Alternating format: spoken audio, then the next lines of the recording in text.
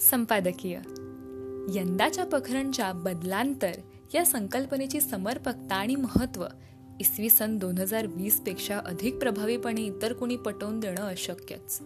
या अनपेक्षित काळात केवळ ऑनलाईन व्यवहारांवर अवलंबून राहून एका मासिकाला जन्म देणं हाच संपादकीय टीमसाठी मोठा बदल होता असं म्हणणं खरं ठरेल.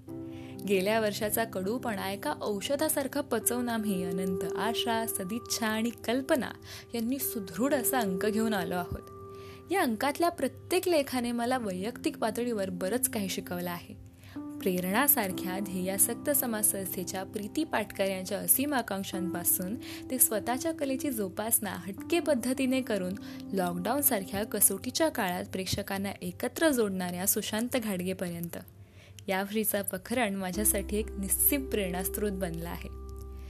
या प्रकाशनाच्या निमित्ताने विद्यार्थी लेखकांनी केलेल्या विविधांगी विचारांच्या पखरणीने आम्हाला केवळ थक्क करून सोडलं आहे. परिवर्तनाच्या बहुरूपी व्याख्या वाचून वाचकाला सर्व भावनांची अनुभूती होईल. बालपणातल्या प्रिय असलेल्या जुन्या मोटारीला निरोप देताना बदल कसा पचवायचा ह्याची गोष्ट तुमच्यातल्या बालमनाला भावूक करेल. झुरळांसारख्या निम्न लेखल्या जाणाऱ्या कीटकांच्या दृष्टिकोनातला बदल अनुभवून अंतर्मुख व्हायला होईल. स्वतःचा स्वीकार करण्याचा प्रवास खडतर असला तरी गरजेचा आहे असं सांगणारी मनोगते प्रेरणा देतील.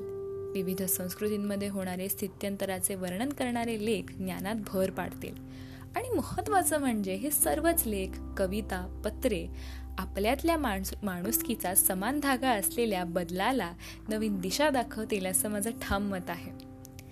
याच जोडीला आमच्या महाविद्यालयातल्या शिक्षक मंडळींची आणि मराठी वाङ्मय मंडळाच्या माजी सदस्यांची मनोगते या रसाळ वाचन अनुभवात निशंक भर घालतील. एक महत्त्वाचं सांगायचं म्हणजे या अंकातील काही अंशाची भाषा आम्ही जशीच्या तशी ठेवली आहे, कारण आमच्या मते काही भावनांचे समर्पक भाषांतर होणे कठीण आहे. संपादिका म्हणून पखरणच्या निर्मितीत योगदान दिलेल्यांचे आभार मानणे हे मी माझं कर्तव्य असण्यापेक्षा भाग्य समजते.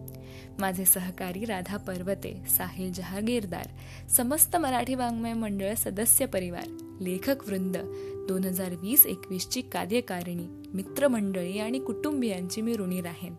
मराठी भाषा आणि माझ्या संस्कृतीवर मनापासून प्रेम करणं काय असतं हे शिकवणाऱ्या मराठी वाङ्मय मंडळ आणि माझे ऋणानुबंध सदैव जुळून राहतील यात शंका नाही.